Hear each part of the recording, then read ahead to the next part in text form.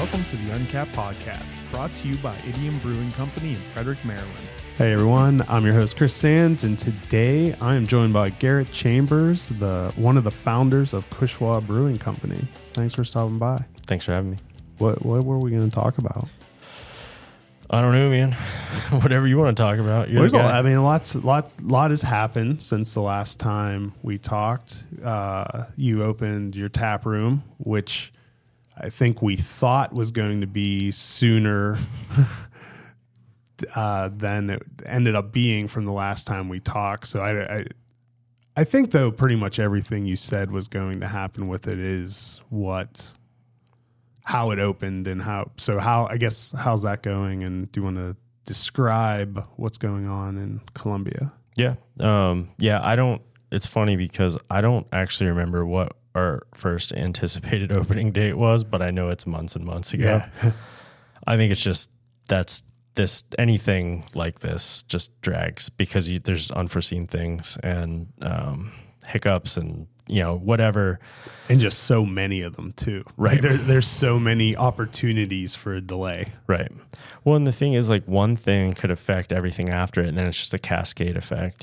So we just hit a couple things, and it honestly we never really ran into any big hurdles. It was things like the fire suppression system in the hood in the kitchen wasn't up to date, and we didn't know that. We had it looked at before we took the place on, and the people that inspected was like, yeah, it's fine. But then it wasn't fine. And, that tacked on a couple weeks, and, it wasn't even a huge thing. It just, we needed to get someone in there, and people are busy. So, we call it Cushwa Rad Pies Tap Room, and everything that we kind of planned is playing out, like you said. So we're fully open now. We, I guess, have been open. We opened the week before Thanksgiving, so 2-ish months. And things are going really well. I mean, we haven't really, other than just social media stuff, we haven't really done any advertising or let people know that it's even there. But I think because it was Frisco's before, it's already seen as a brewery / drinking establishment. And a lot of the people that are coming are people that were already going to Frisco's. We actually have a couple of the ex-Frisco bartenders working for us, and they kind of have their own clientele and things like that. But yeah, I mean, we hired a GM down there, and that guy's kicking ass. I don't know. Rad Pies is testing out some new stuff that they don't have in Williamsport, and that's going really well. So far so good. Our crew down there is doing great. How is Columbia as like a beer destination? It seems like a weird town, like someplace you would expect to be really, really good for it. But then I've heard that it isn't always necessarily like it. I don't have a good read on Columbia. I guess it's only overall. 2 months. So it's, yeah. So as far as past performance goes, we don't have anything to benchmark it on. I mean, I do know the other breweries that are down there and close by do really well. Black Flag's very close to us. I mean, it's right down half a mile maybe or so. Yeah, it's stone's throw. Where's their new location in comparison? Is it close to the original, or is it? I forget the town that it's in, but it's closer to 70. Like when you get off 70 and head south to go down to Columbia, it's in a town that's right near where you get off. So kind of between Columbia and 70. I think so. Okay.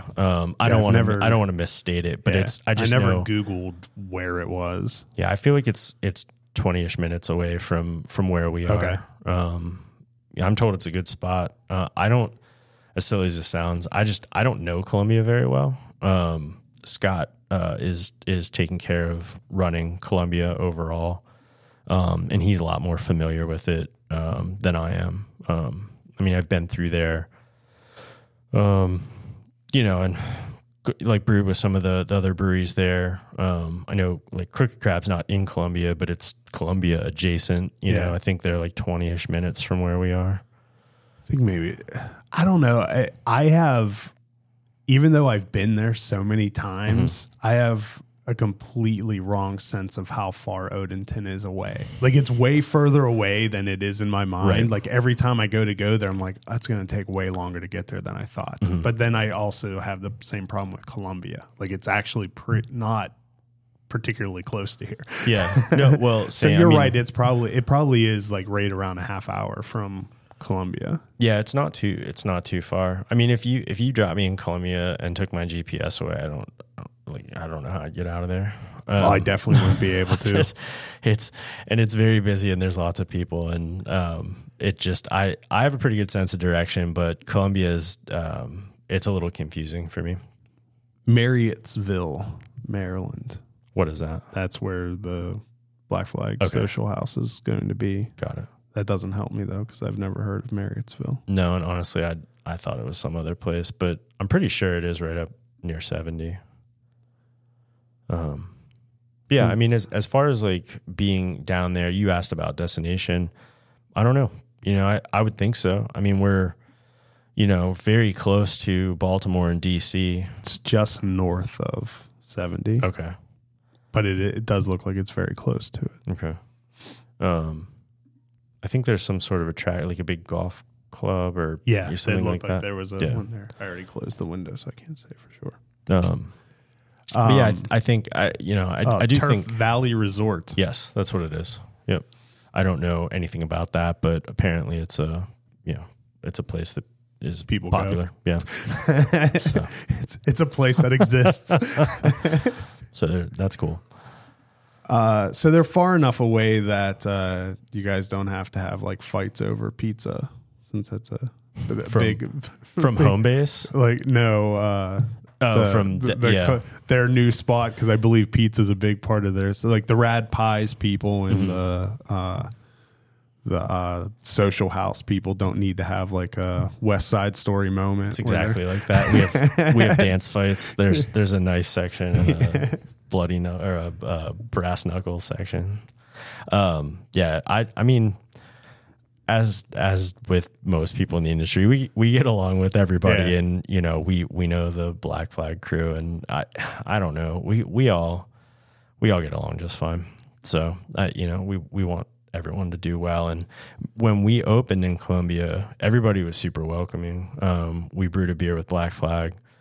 They invited us to do that, and also with Sapwood, they invited us to do that to basically like announce our presence. So obviously we appreciate that, and we've known all those people for years, and everybody, as I think we've always said, sees it as one more quality place brings, gives people just another reason to come. Yeah, it might add a little bit of competition for the local regulars, but even then, that kind of almost sorts out. Yeah, like every place, no matter what they try to do, ends up with their own kind of crowd. Absolutely. That becomes like where that group goes to, and then when you just lump a bunch more together, then you have a much higher probability of people traveling from out of the area to make it more of a destination. Yeah, for sure.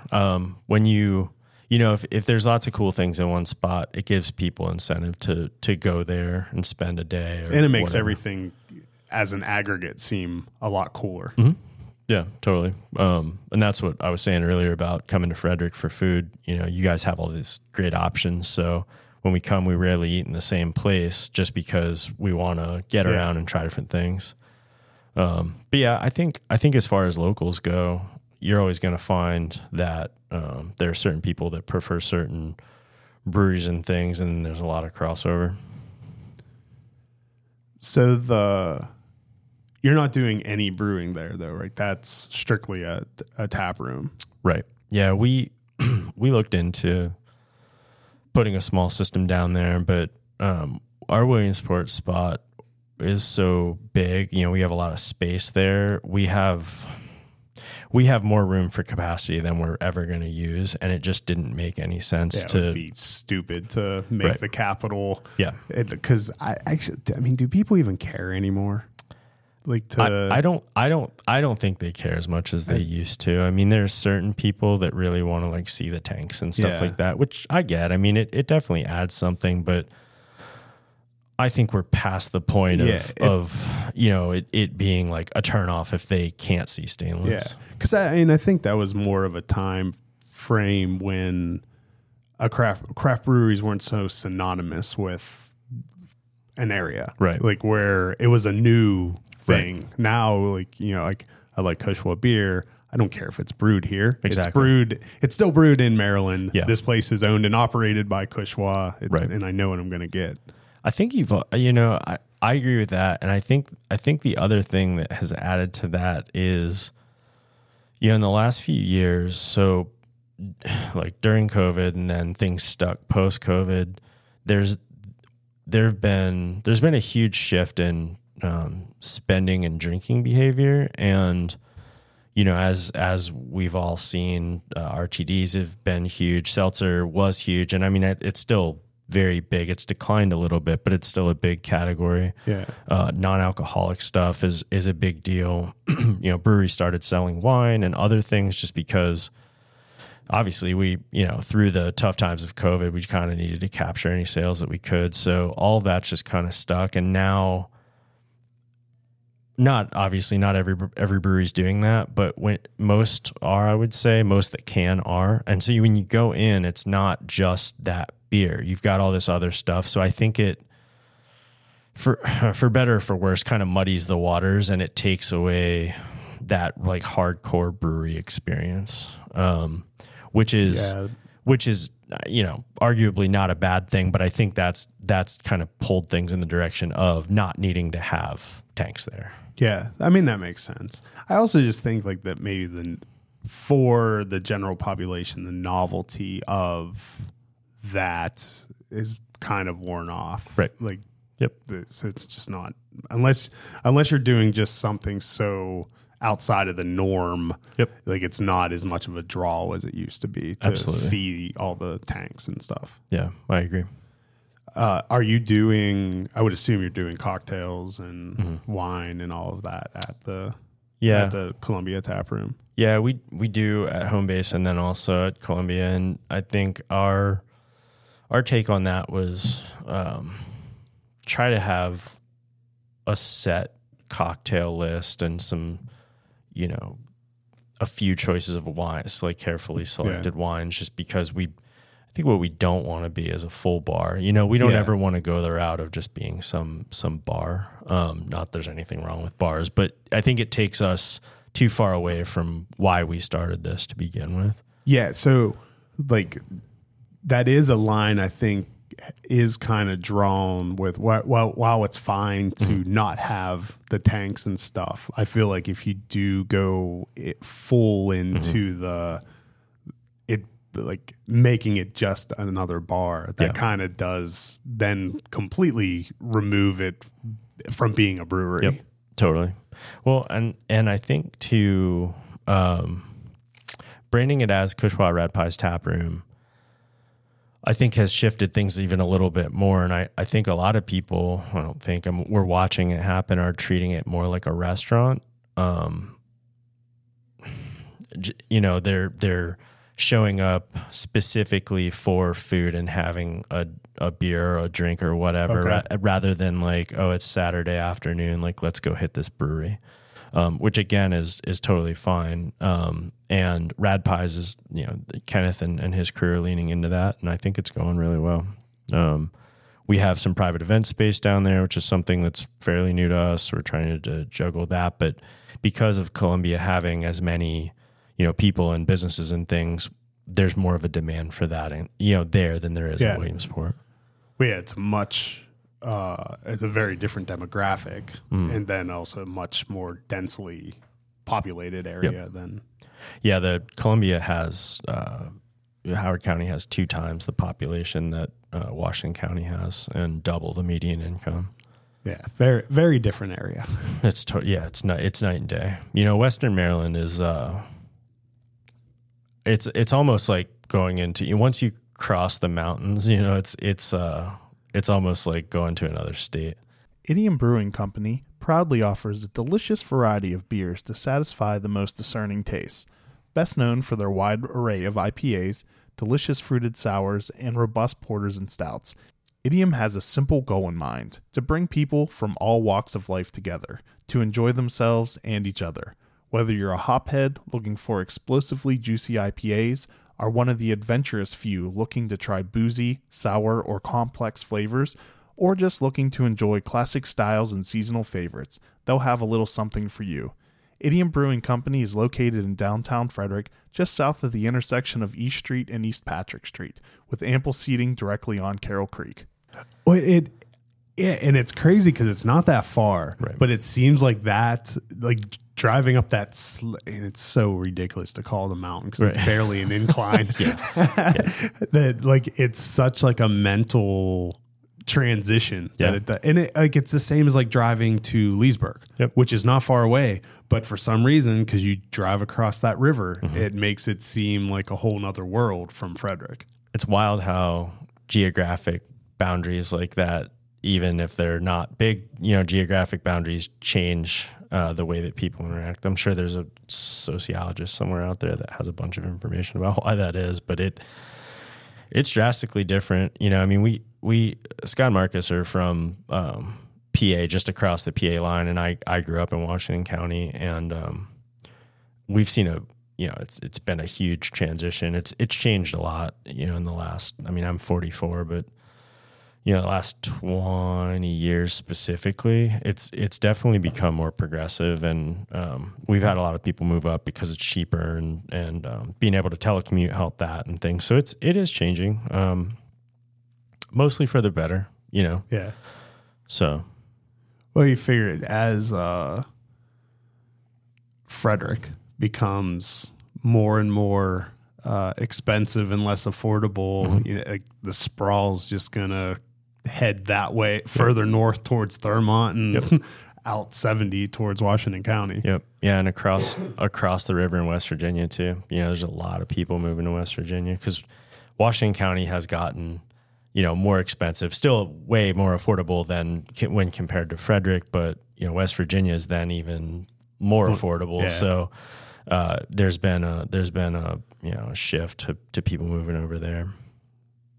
So you had said Rad Pies is doing some different things at the tap room in Columbia as opposed to the Williamsport one. What types of different things are they doing? They're getting into some more sandwiches, and they're going to do some pastas, and I think he has some other stuff in mind that he's going to be turning out that hasn't really been announced, but just trying to shake it up a little bit,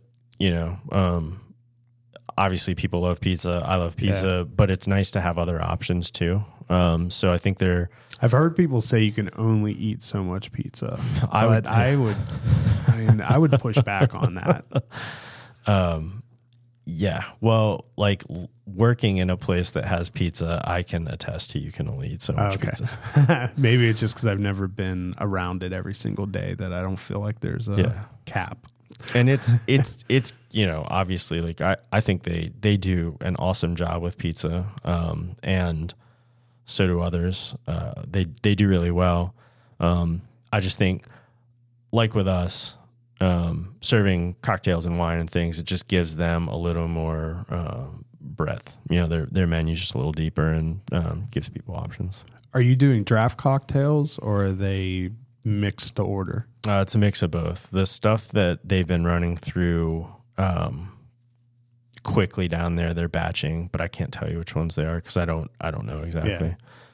Yeah, it's not really your wheelhouse within the business, right? I don't have a ton to do with Columbia, day-to-day stuff at all. Obviously the three of us have made decisions and but the minutia of operating. Right. Yeah, I don't. You got to keep them supplied with beer. Exactly. Exactly. Well, and that was one of the other things about running. If we put another system down there, we would need to have at least one person brewing down there, and then that person would fall under me, and I'd kind of be split between two places. And then I was worried about consistency issues and things. And my my job is in Williamsport. Yeah. My day to day is there, and I just don't. I feel like splitting time between the two locations wouldn't be a good thing for me or my crew there, and that all trickles downhill into potentially the beer and other things. So it definitely seems in Cushwa's specific instance there would be way more downside than upside from almost every aspect. Right. I think so. Yeah. So we ultimately just, we didn't go that route. What's the capacity there? I don't know. Because it's pretty big, right? It's a fairly large tap room. It's a couple hundred. Yeah, I thought I've only been there a few times, but I think I was only in the one part because it's kind of like sectioned off into two areas, right? A little bit. Yeah, we opened it up slightly, but it is still kind of separated. And that other, the quote unquote, the other room, which is just a big open doorway to get into. But it's actually interesting watching people come in because a lot of people don't go into that other room, and I don't know why. Again, maybe it's just that there's a wall and whatever, but that's the spot that we're using for private event space and things. It's open for anyone to go there at any time. There's really cool art in there, and there's some huge TVs that they're doing some sports and things on. That's another shift. We have TVs in Williamsport, but we've never really done like big sport things or whatever. But I think they're doing a little bit of that down in Columbia. That's what is the mural there? I forget. We've got a few. We've got the Point Break scene where they're skydiving. I think that's the one I'm thinking of. Yeah, we've got a Pulp Fiction scene. We have a Teen Wolf scene, and we have Beastie Boys. The Beastie Boys is what I was thinking because that's the one I think I most recently saw a photo of that someone posted. Ever since we opened this place. So like the last 8 years, I've been asking for a Pulp Fiction mural, and I finally. That's all you wanted. I finally got. Yeah, I may as well just sell my shares and peace out. Yeah. I've hit the top of the mountain. So, we wanted to take an opportunity to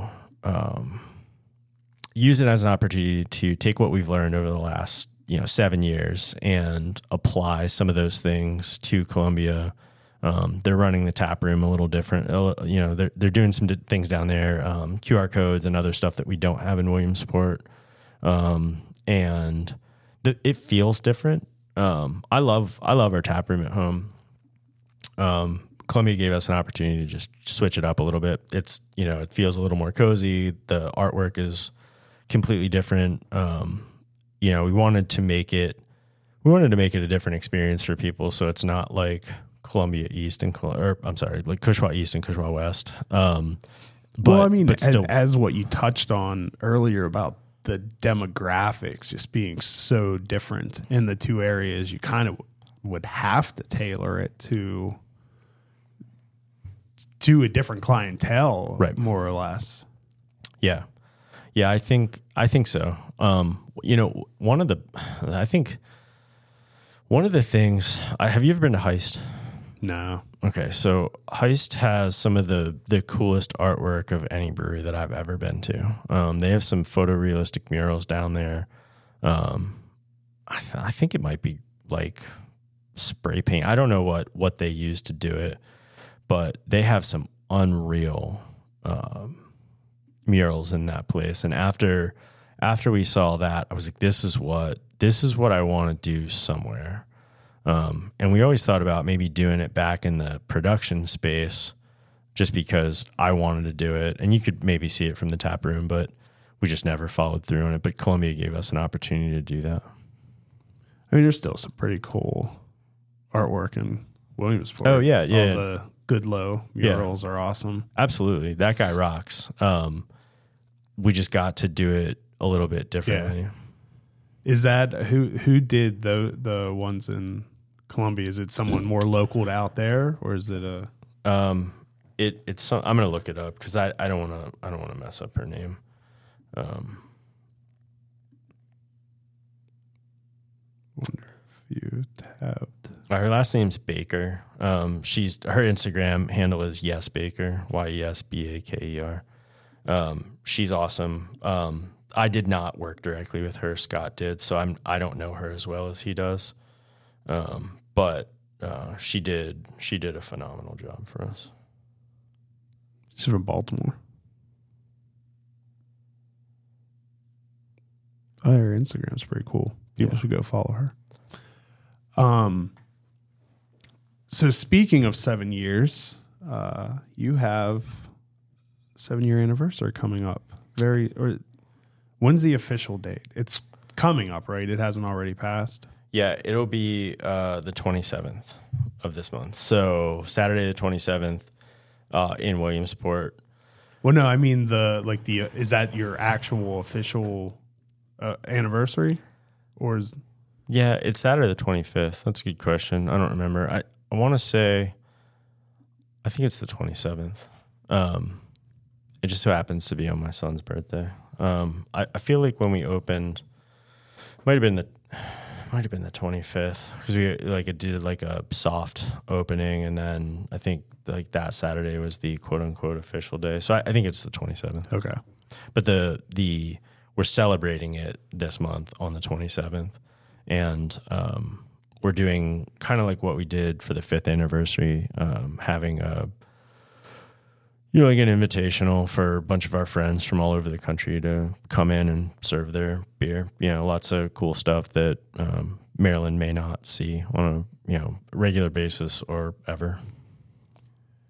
Yeah, there were some, because that's one of those things COVID kind of made happen, where the rare and sought after beer was made a lot more readily available with the expansion of distribution, but there's still a decent listing of people that I don't think I've ever seen it have anything in Maryland.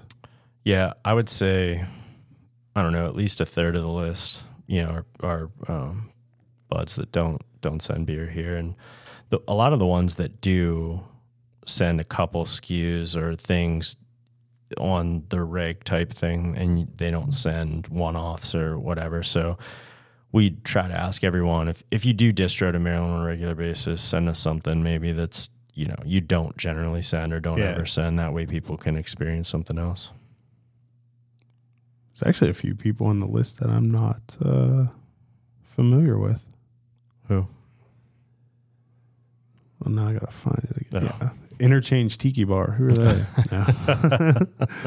No. Wild East Brewing. I'm not familiar with them at all. Wild East is awesome. Wild East is in Brooklyn, and they're very close to Finback.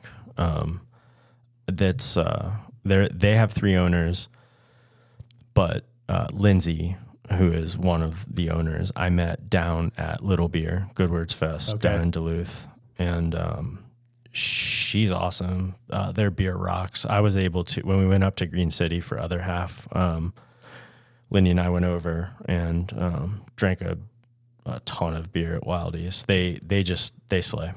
Lagers, honestly, just about all styles. They just about make most styles, and they were just really solid. Like some of the English styles, other things were just spot on. And Seek Beer Company. Seek's out in San Diego. Okay. Yeah. I feel like I think I know Sojourn. Yeah, Sojourn is do you know Jensen? You know Jensen. Oh, that's okay. Yes. That's Jensen's spot. That I do know. Jensen and Mike. I haven't had any of their beer, but yes, I know. That's why it sounded familiar, but I wasn't completely, because I've talked to him. When did that open? It's not. Oh, okay. They've just been doing collabs with people. Gotcha. So we have an upcoming collab with, it's not with Sojourn, it's with Highside, Jensen's restaurant, because they're getting ready to celebrate an anniversary. But Jensen's a great dude. Jensen is awesome. And Mike, the other guy. Do you know Mike Polly? I might have met. I believe so. Okay. I think at something Jensen introduced me to him. He's got a cool background. Really smart, like very good technical brewer. So I think they're They're going to make good stuff. So give all the details of the celebration. It's going to be January 27th, 12 to 4.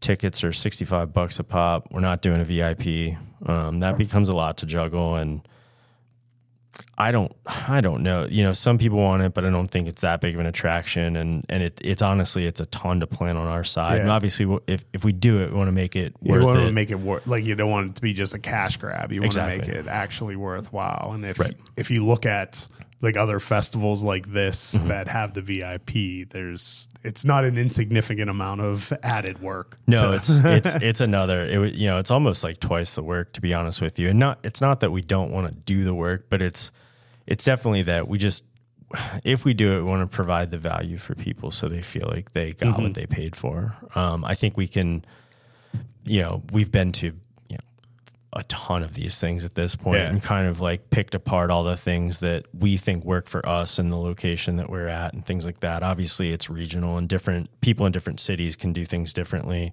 because of the, their client base. But, so anyway, we just chose to go with, just a GA setup.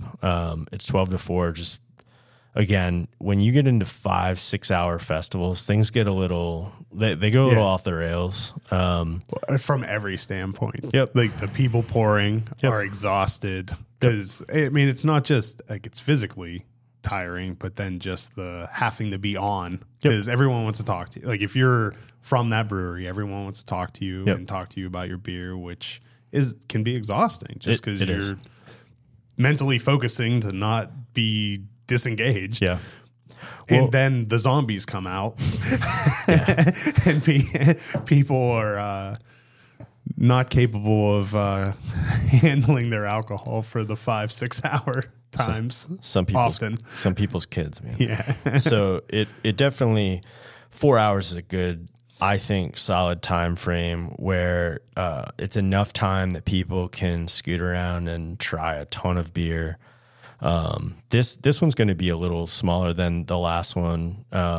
It's a smaller space, and we're just going to make it like quote unquote more intimate, I guess. But with 4 hours, you have plenty of time to get around, try everything, have fun. And it's a good middle ground for, like you said, the people attending and also the people pouring.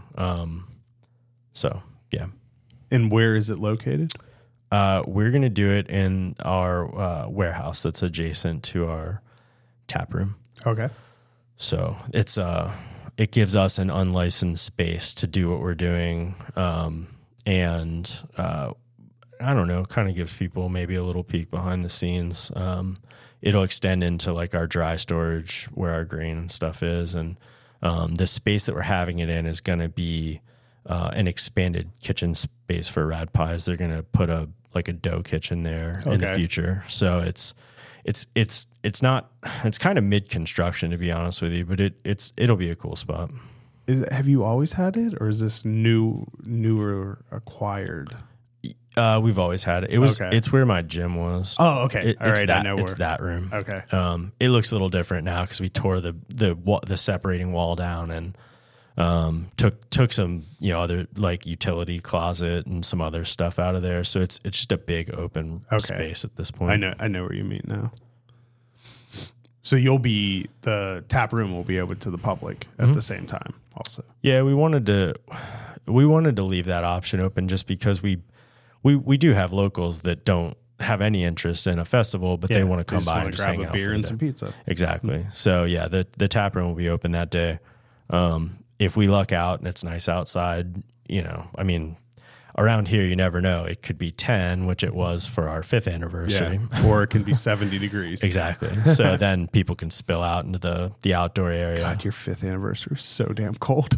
It's definitely the coldest beer festival I've ever been to. I'm sure somebody's is colder, but maybe Drecker or Anchorage. Which because it's in April, and I'm gonna bet that it probably has the same type of swings in April out there as it does in Maryland in January.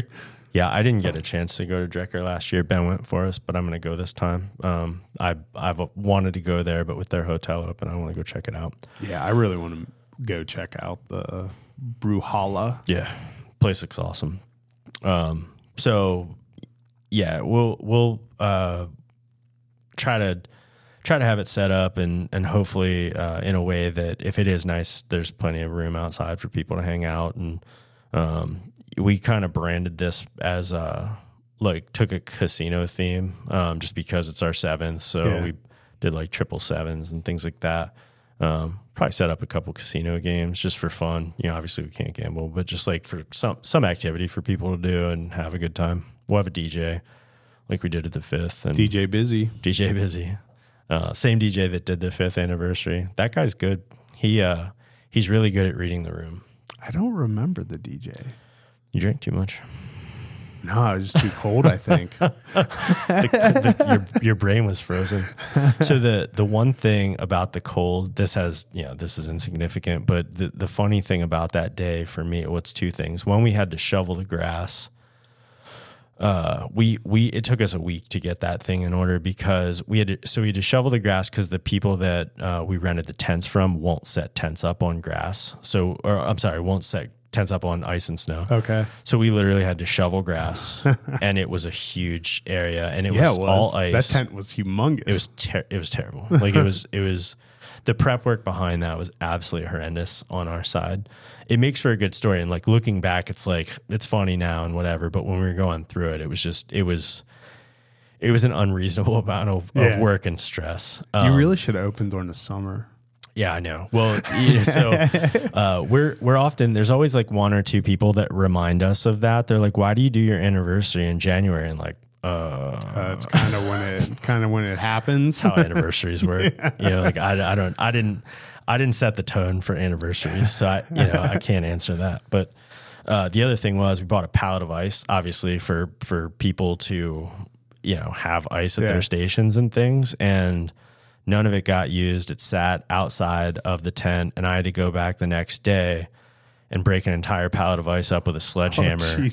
Because the bags are there, right? Yeah. So I have to that's trash. I'm going to throw that all away. So it was, I was kind of like laughing, crying. And it probably melted enough from being in sun so that it would then refreeze into solid blocks. Yeah, it was another thing that was like, you can't help but just laugh at it. The venue and the layout though was amazing. It's a cool spot. It's just, yeah, it was an unwieldy day in general for a bunch of reasons. The cleanup, it's very difficult to clean up frozen beer and vomit. Oh God! I know it's disgusting, right? Yeah. I hesitate to say it because I don't know if that's podcast worthy, but the next day when everything's frozen, because you have to heat things up to clean them, and like it was pretty terrible. And the people that run the barn weren't super enthused with how it looked the next day. But I will say, we cleaned that place spotless. We spent an entire day with like all three of us and buckets people from of our hot crew. Water. Yeah, like we did. I mean, it's the right thing to do. It's not like a pat on the back thing, but we would never have left it like that. But it was definitely a tough day. It was an awesome time though. In spite of, you just had to go to the bathroom every once in a while to warm up because it was the warmest place at the facility. It's kind of funny to see people huddling in the bathroom drinking beer because it's warm there. But I think most people, I had never heard, other than people joking about it, I never had anyone come up and be like, hey, that festival was terrible. No, I've only heard people like use it as a punchline about how cold it was, but not like in a complaining about it way. Right. So I think, like I said, I think this year is going to be a lot less raucous. And, that 5th year, a lot of things converged at that point. It was toward the end of COVID, and people had been holed up for so long that everyone just wanted the hell out of their house and wanted to do something. Yeah, because you sold out of tickets pretty damn quickly, like didn't a you? week and a half, we sold like 450 tickets. Like that was a driver of that. It was the first big party that we had ever thrown, and so a lot of our local crew, was really pumped about it. now. Obviously, things have been quote unquote back to normal, whatever, for a while. So there's not people chomping at the bit to get out of the house. But beer festivals have changed. Like the landscape of this entire thing has changed fast, and it changed drastically. Yeah, there's so few that can still reliably sell out. Yep. Yeah. I mean, I don't think we're going to quote unquote sell out. I think, we've sold a decent amount of tickets. I don't have a number. I don't remember, but Marcus in charge of that. But, enough to make it worthwhile for us to do, and also not have it feel weird for people. Because you need some like critical mass of people. So it's not like a middle school dance where there's just people standing on the other side of the room. Right.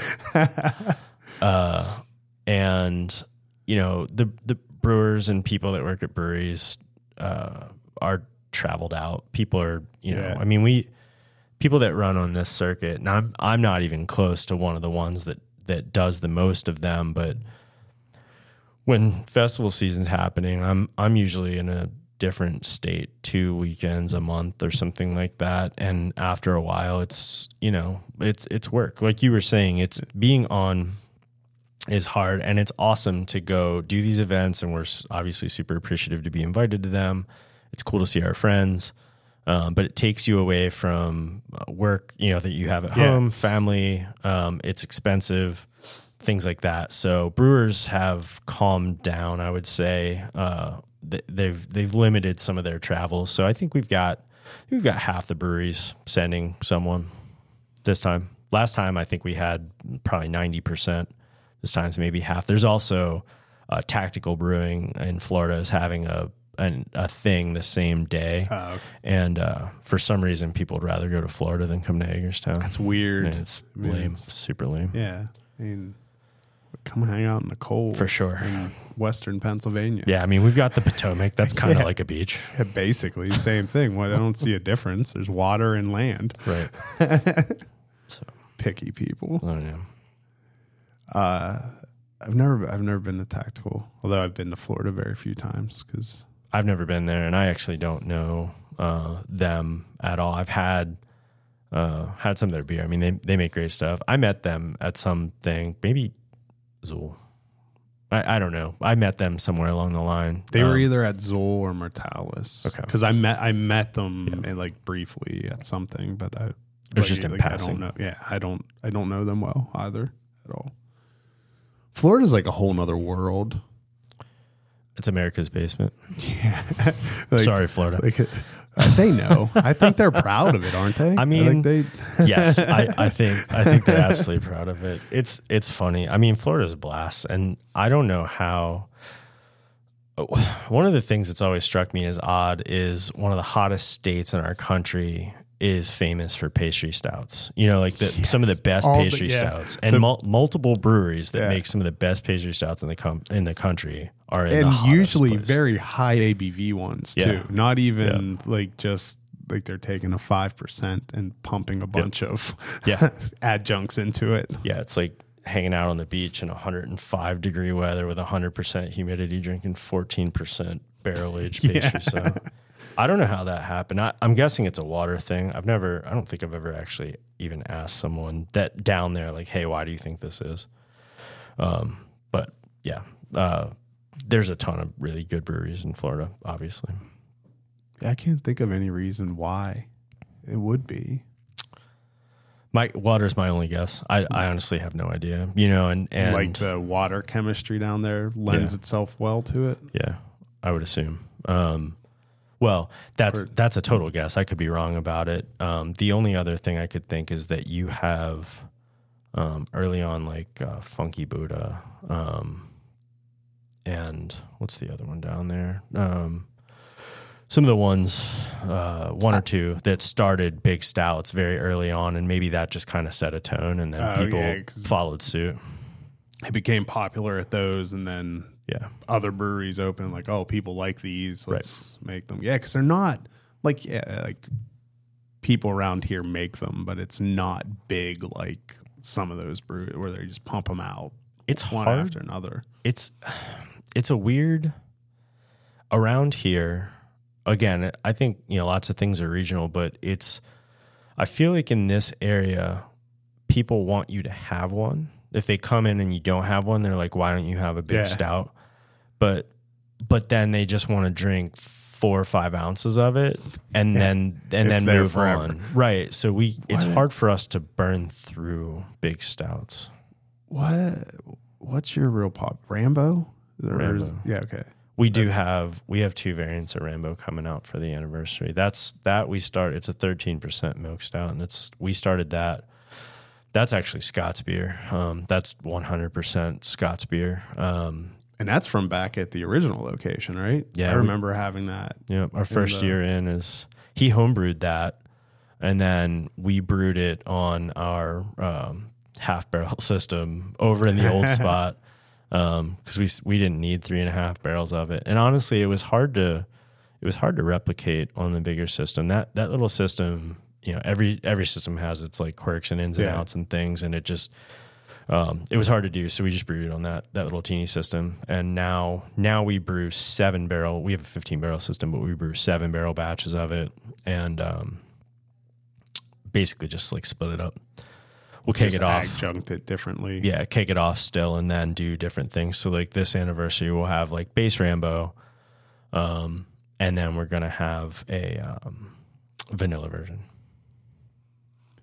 That's what do you have other special beers that are coming out for it? We do. We have because you have a few collabs that are coming out for it, right? Yeah, we have another half collab double IPA that we brewed at our place. We have an Amani collab. Amani's a brewery over in technically it's Martinsburg, West Virginia. It's on the outskirts of Kurt and Chrissy Kimbrell own it. They're some of my best friends pre-brewery. They have a little farm over there, super cool spot. Kurt makes great beer. This is his first collab, so we wanted to do something fun with him. We brewed a beer. The beer we brewed with them is something that we're actually entering into the Phantasm Cup. So that's kind of double duty. It's an anniversary release and then something we're putting out to a competition. I'm not familiar with the Phantasm Cup. What's that? It's this is the second year for it. So the people that invented Phantasm started their own little competition, and basically to enter, you just have to brew a beer that Phantasm is an ingredient in, and send it to them, and they blind judge it just like any other competition. If you win 2 tickets to New Zealand for like Hop Harvest down there. And there's a couple other like runner-up type prizes, but it's neat, and it's something that's an ingredient we don't use a lot of, but it's fun to mess with and try different yeast strains that we don't usually use and some other things, try some different processes and things. So that one will be fairly unique. One of the things that we hear a lot of, and I think a lot of breweries get it, is, you make all these hazy IPAs, they all look the same, they all taste the same. It's the same type thing. Which on one hand I understand, but on the other hand, there's a couple things. One, the ingredients that make those things, there's certain ingredients that are good, so we use the certain ingredients for a reason because it turns out good beer. The other thing is when you drift away from certain things, people are like, oh, it's too dark, it's too this, it's too whatever. So, we kind of fall into our own groove. We've got our own process just like everybody else does. So the Phantasm thing is fun just because it's totally different. We did a Dewey collab on a fruit beer. I'm trying to think. I think that might be it for collabs. Oh no, Widowmaker. We brew with them a lot. That crew they're some of my favorite people in the industry. Love those guys. That's where Brady went. Yeah, when he left. He's living up there brewing for Ryan and Colin. I've really liked everyone I've met from there. They're awesome. They're just, that's not me just saying that. Like they're great guys. It's kind of interesting, the evolution of the use of Phantasm. Mm-hmm. Like I feel like the early on beers of it all had like a very exact taste. They all tasted exactly the same, and I would not categorize it as very good. I was not. I was not a fan of the early Phantasm beers, but I feel like that it's an ingredient that as more people experimented with and developed different techniques or combinations of other stuff, that it adds a cool layer of complexity and like a differentiation of what was originally created with it. Yep. Yeah, I think, as with anything, when you first start using things, you don't know how much or when or what temp, and I'm betting too much of it was probably the problem, because like every beer just had like one note to it, and it. I think that's yeast driven as well. A lot of these genetically modified strains come off. The goal is like thiol, production, and which I still don't quite understand what it's thiol it's is. complicated. And ultimately, though, I think that it's not complicated. Like people couldn't understand it, but it's just different. That whole thing is just different than like hops, barley, yeast, water type thing. I tried to have the Sapwood guys explain it to me, because I figured like they were probably the best people to ask, 100%. and I still didn't understand what the hell they were talking about. And I'm just dumb. So I don't. Those guys are smart. They're super smart. Yeah. We are friends with them, and we occasionally will like ask each other questions, but I'm sure it's lopsided, and I ask them more questions than they ask me, because certain things will pop up and I'll get in touch with them and just be like, hey, this thing is happening or whatever. What's your take on it? And turn to page blah blah blah of my book, and you'd have the answer, Garrett. Right. Right. I will say I have read both of their books. I have a copy of both of them. They're great. There's a ton of really good information in there. I mean, Mike's book, we don't make a lot of that type of beer. So I don't get to put it into practice, but Mike's being the sour book, the definitive sour book. I don't know that I've ever been like back in the production area of a brewery and not seen that book on a brewer's desk. Yep. Yeah. It's there's some really, cool information in there, and both of them pulled and interviewed lots of really intelligent people, so it's packed full of fun facts and other things, but just applicable information. So I mean, we have both of those books in our brewery, and we use them as resources, and I think a lot of people do. They're very smart guys. So what's the best way for people to keep up to date with the happenings at Cushwa Brewing Company? Social media, like everybody's like standard, like Instagram, Facebook. We had a Twitter account at some point, or X or whatever. Like, I don't think we do anything with that anymore. But everything's kind of like crossed over between those two. And that's where people can go to get some tickets, right? Yep. Yeah, the link's on our profile in both of those places. And then Marcus did it through Eventbrite, so you just cruise over there and buy the tickets. Is there anything else going on that we haven't covered that you want to talk about? I don't know. I think something that people may not know much of is our industry is undergoing some massive changes, and it's happening in a lot of different ways. So we're all trying to adapt to those changes.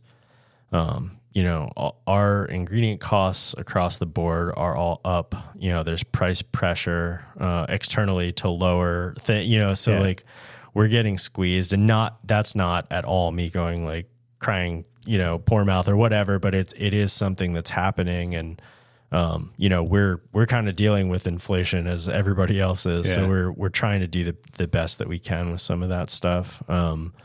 We've tried to keep price increases to a minimum through the years. But that money, it's not like we're just Scrooge McDucking it. That goes to raises for employees and things like that. It's something I've been seeing a lot pop up. I just read an article the other day about craft beer prices and other things. And I'm not at all looking for like a sympathetic response to that. I just kind of hope that people understand that we put our blood, sweat, and tears into this, and we work our asses off to do all the things that we do, and we're really proud of what we do. And we're kind of challenged with a lot of that stuff right now. So I hope I appreciate everybody sticking it out with us, and we've got a lot of really great customers, and we'll just try to continue to do the best we can with what we got. It's definitely a rough landscape. Like I didn't realize, I hadn't realized that like Ingenius's last day was over the weekend. It's crazy. Some of the names, like Pontoon looked like it was going, and they it sounds like they got it back together. But some of the names through the years, it's kind of shocking. We've had a couple friends, Barrel Culture. That one, was super surprising. And there's other, quote unquote, like more local breweries or, whatever. People are struggling. Yeah. I don't think there's anyone that would say they're doing amazing right now. I don't think so. At least I haven't met any. Like even places I thought were like in conversations, like the owner would express like just how bad it actually is going. I think when we get together at all these events, obviously we all talk and things, and it's the across the board, everybody's seeing tap rooms slow down a little bit, distros slow down significantly. Some of that is a hangover from COVID distro because, like you mentioned earlier, a lot of breweries started opened up new markets, and I don't know if they flooded the markets, but they sent a lot of beer, and the retailers wanted aggregate. It was flooded, right? Like maybe not individual breweries flooded, but as a whole, the industry flooded the market for sure. Yeah. So when that started happening, you could get more Chalice, you could get Widowmaker, you could get Drecker, you could get whatever name, pick the brewery and name it. But all of a sudden, this stuff was sitting on a shelf in your store. Retailers were pumped because people were going to go ape over it, and people did. But that didn't, it kind of like it peaked a lot faster than what people expected. So, retailers are still packed to the gills with inventory. Distributors are still sitting on, the whole like supply chain is kind of clogged up. I think it'll work itself out, but some breweries have pulled out of markets and things like that. But that's some of the behind the scenes stuff again that people may not realize. And I get it. A lot of people don't care. They just want to drink beer. They just I want get to buy it. some beer. I totally understand that. They got their own problems to worry about. 100%. So yeah, again, I think more than anything, it's just it's been awesome to build a brand and have a brewery like we do, where people are so loyal and excited to drink our beer. And we've built a great network of friends that, again, like we opened up a tap room in somebody else's town, and they could have been like, cool, go away, get out of here, but we don't like your kind here. Exactly. But, we've been, embraced by it. And so I don't know. Well, I would think they would look at it from a standpoint of like Cushwa is going to draw people, like beer drinking, like people. Right. There's still a decent amount of people who travel around to try breweries. Yep. And you're going to help pull people to that area that wouldn't want to drive all the way to Williamsport. Yep. Well, and one of the things too, and this is something I should have mentioned earlier with Columbia, is we have a different liquor license in Columbia than we do in Williamsport. In Williamsport, we can't serve other people's beer on draft. Like we can't sell other people's beer. Yeah.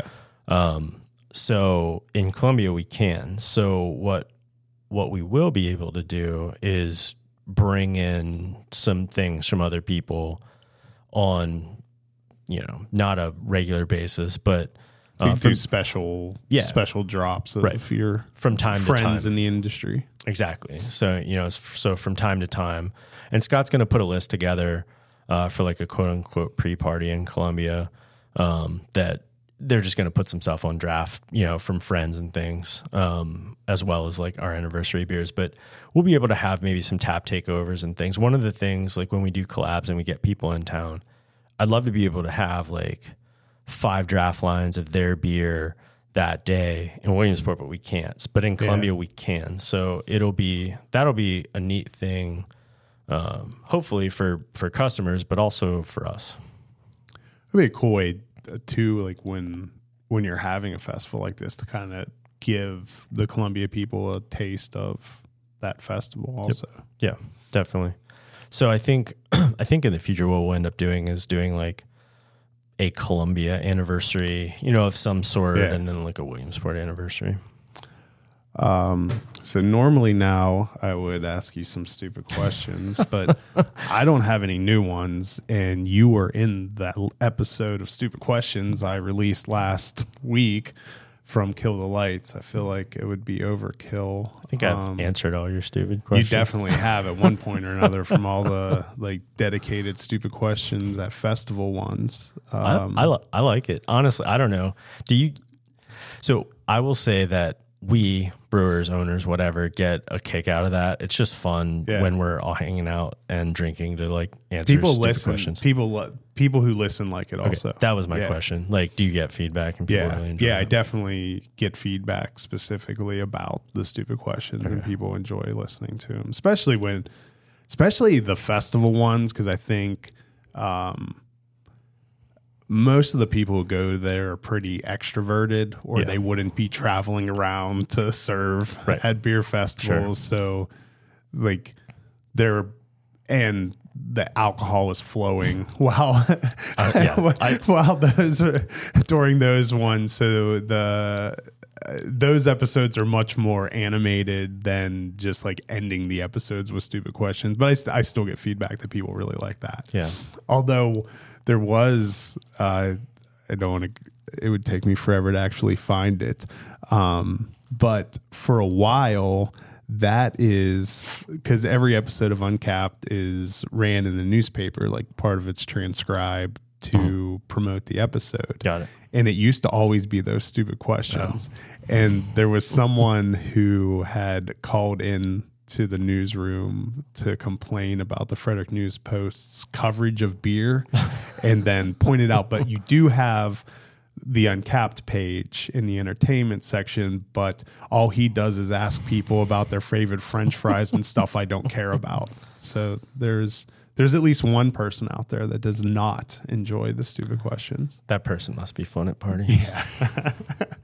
But other than that, people do enjoy it, because most of the time, especially the festival ones, they get pretty hilarious. Yeah.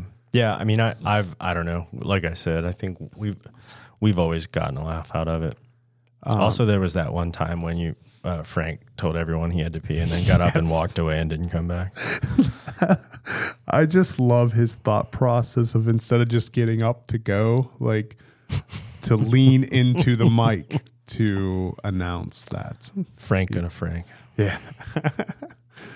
So I'm not gonna ask you stupid questions because you've answered them all, and anyone who listened to last week's heard that, because they know you have the wrong answer for for who would win between a ninja and a pirate.